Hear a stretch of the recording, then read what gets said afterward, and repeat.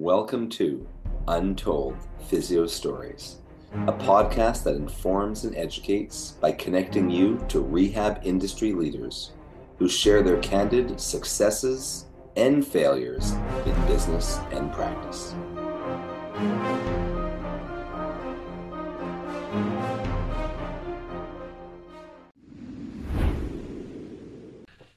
Welcome to the 6th episode of Untold Physio Stories.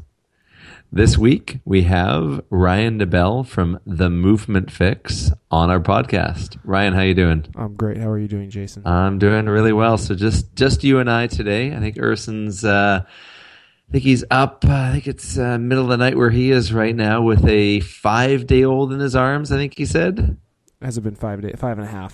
5.5, yes, 5.5. I'm not sure of the birth time.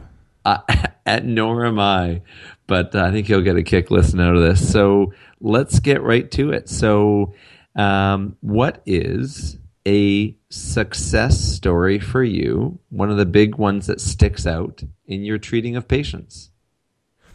I have a good one, actually. There was a guy, this was just this week. When I previously started practicing, I always thought of when someone has back pain, like never have them flex, like don't ever round your back.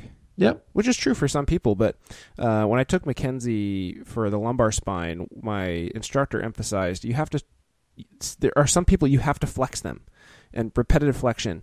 And so there was a guy this last week, and he came in with back pain, and he had he would get a catch when he would bend forward, and he had full extension. Pain-free extension. Oh. And anyways, his history was that he's a plumber. And what's interesting is that a lot of commercial plumbers, they actually work overhead more than they work underneath. So they work a lot of times in the ceiling. And I've had several patients like this that are commercial plumbers. Yeah, so I think most people wouldn't think that. Most people would think plumbers spend all day in a very flexed forward position. Right, exactly, which is why the history is so important, right? Because when you go, so you're kind of underneath sinks a lot, and they're like, no, we're working in the ceiling on ladders. So he had mentioned that, which means he was working overhead, right? So then you think, well, maybe he isn't a lot of extension. And then also digging deeper into the history, he had been laying on his stomach, propped up into sort of a Sphinx position a lot, reading his children books in that position, like laying on his stomach. So extended periods of extension once again. Exactly. And then it really aggravated him after playing basketball. Now, a lot of people don't realize that in basketball, you have a lot of extension when you jump up to catch a rebound or you reach up overhead. So what I was hearing from him was a lot of extension. And it's interesting because without a decent subjective, as you said, you wouldn't catch that. No, you wouldn't. You would think, oh, it hurts to flex, don't flex. So I checked. I had him do 5 back bends standing. Very much McKenzie technique. It made him worse in flexion. No change in extension. Then I had him do seated flexion, and he had pain-free toe touch, pain-free back bend.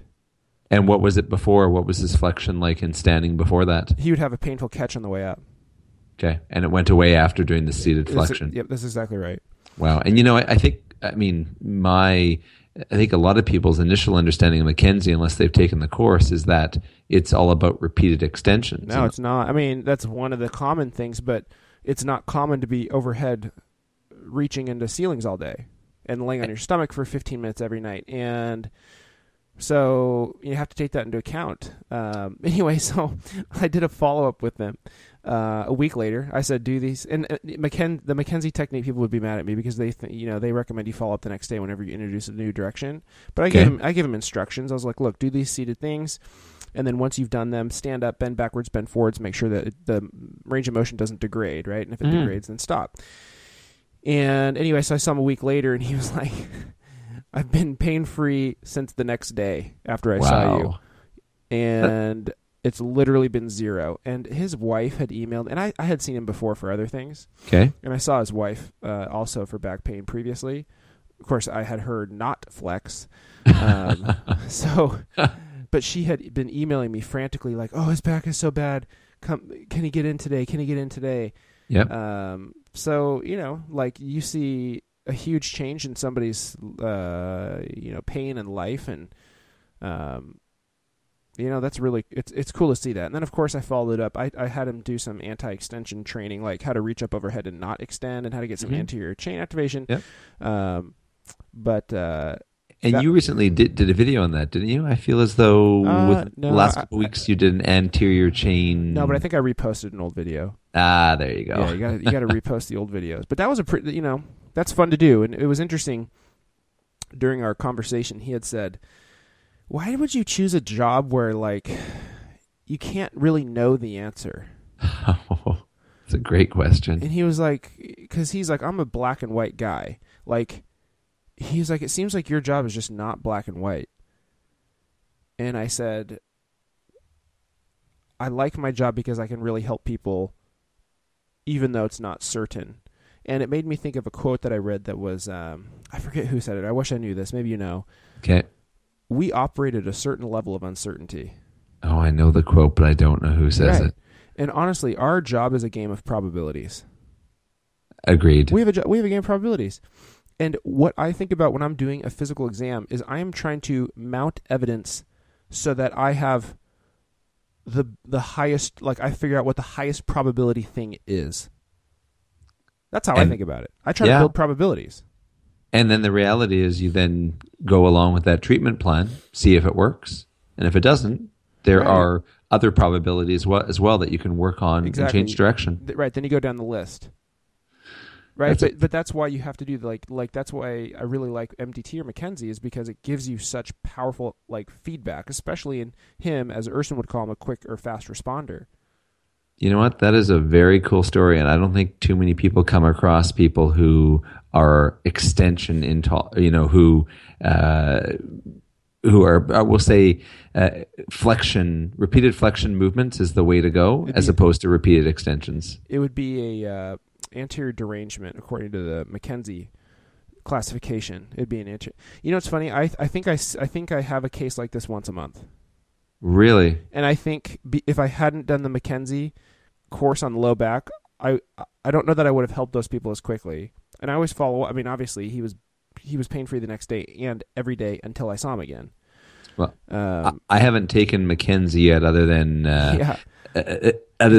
you got to take it because it's so much better than the hand-me-down version.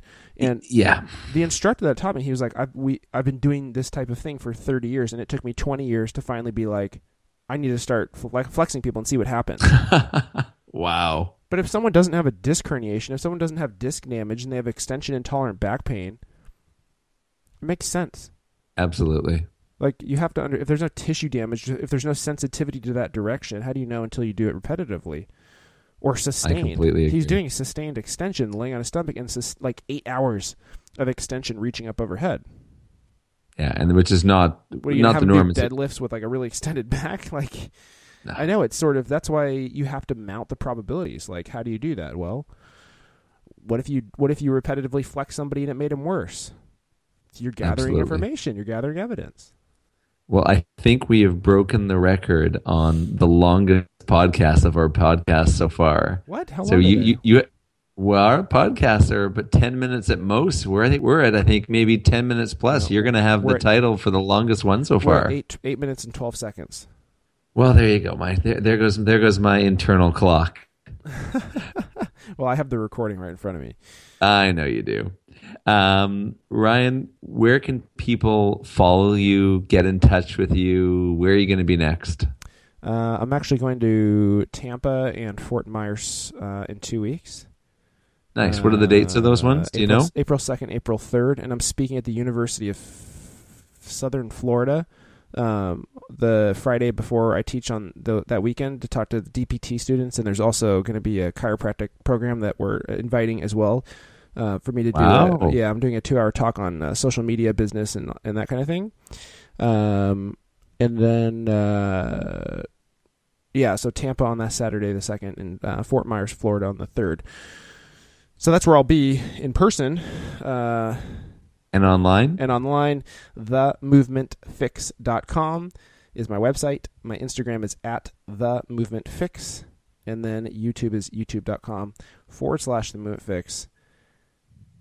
basically the Movement Fix on all the social media things is where I'm at. And I can tell you from someone who's been following you on all those platforms for the last couple of years, is you put out a ton of free content every week, very specific treatment, assessment, video, and I personally have learned a lot from it. So even though Earthen's not here today, I want to thank you for coming on our podcast. Well, thank you for inviting me. It's a true pleasure to be on on this side of the conversation on your podcast. I like it. I'm glad you did this.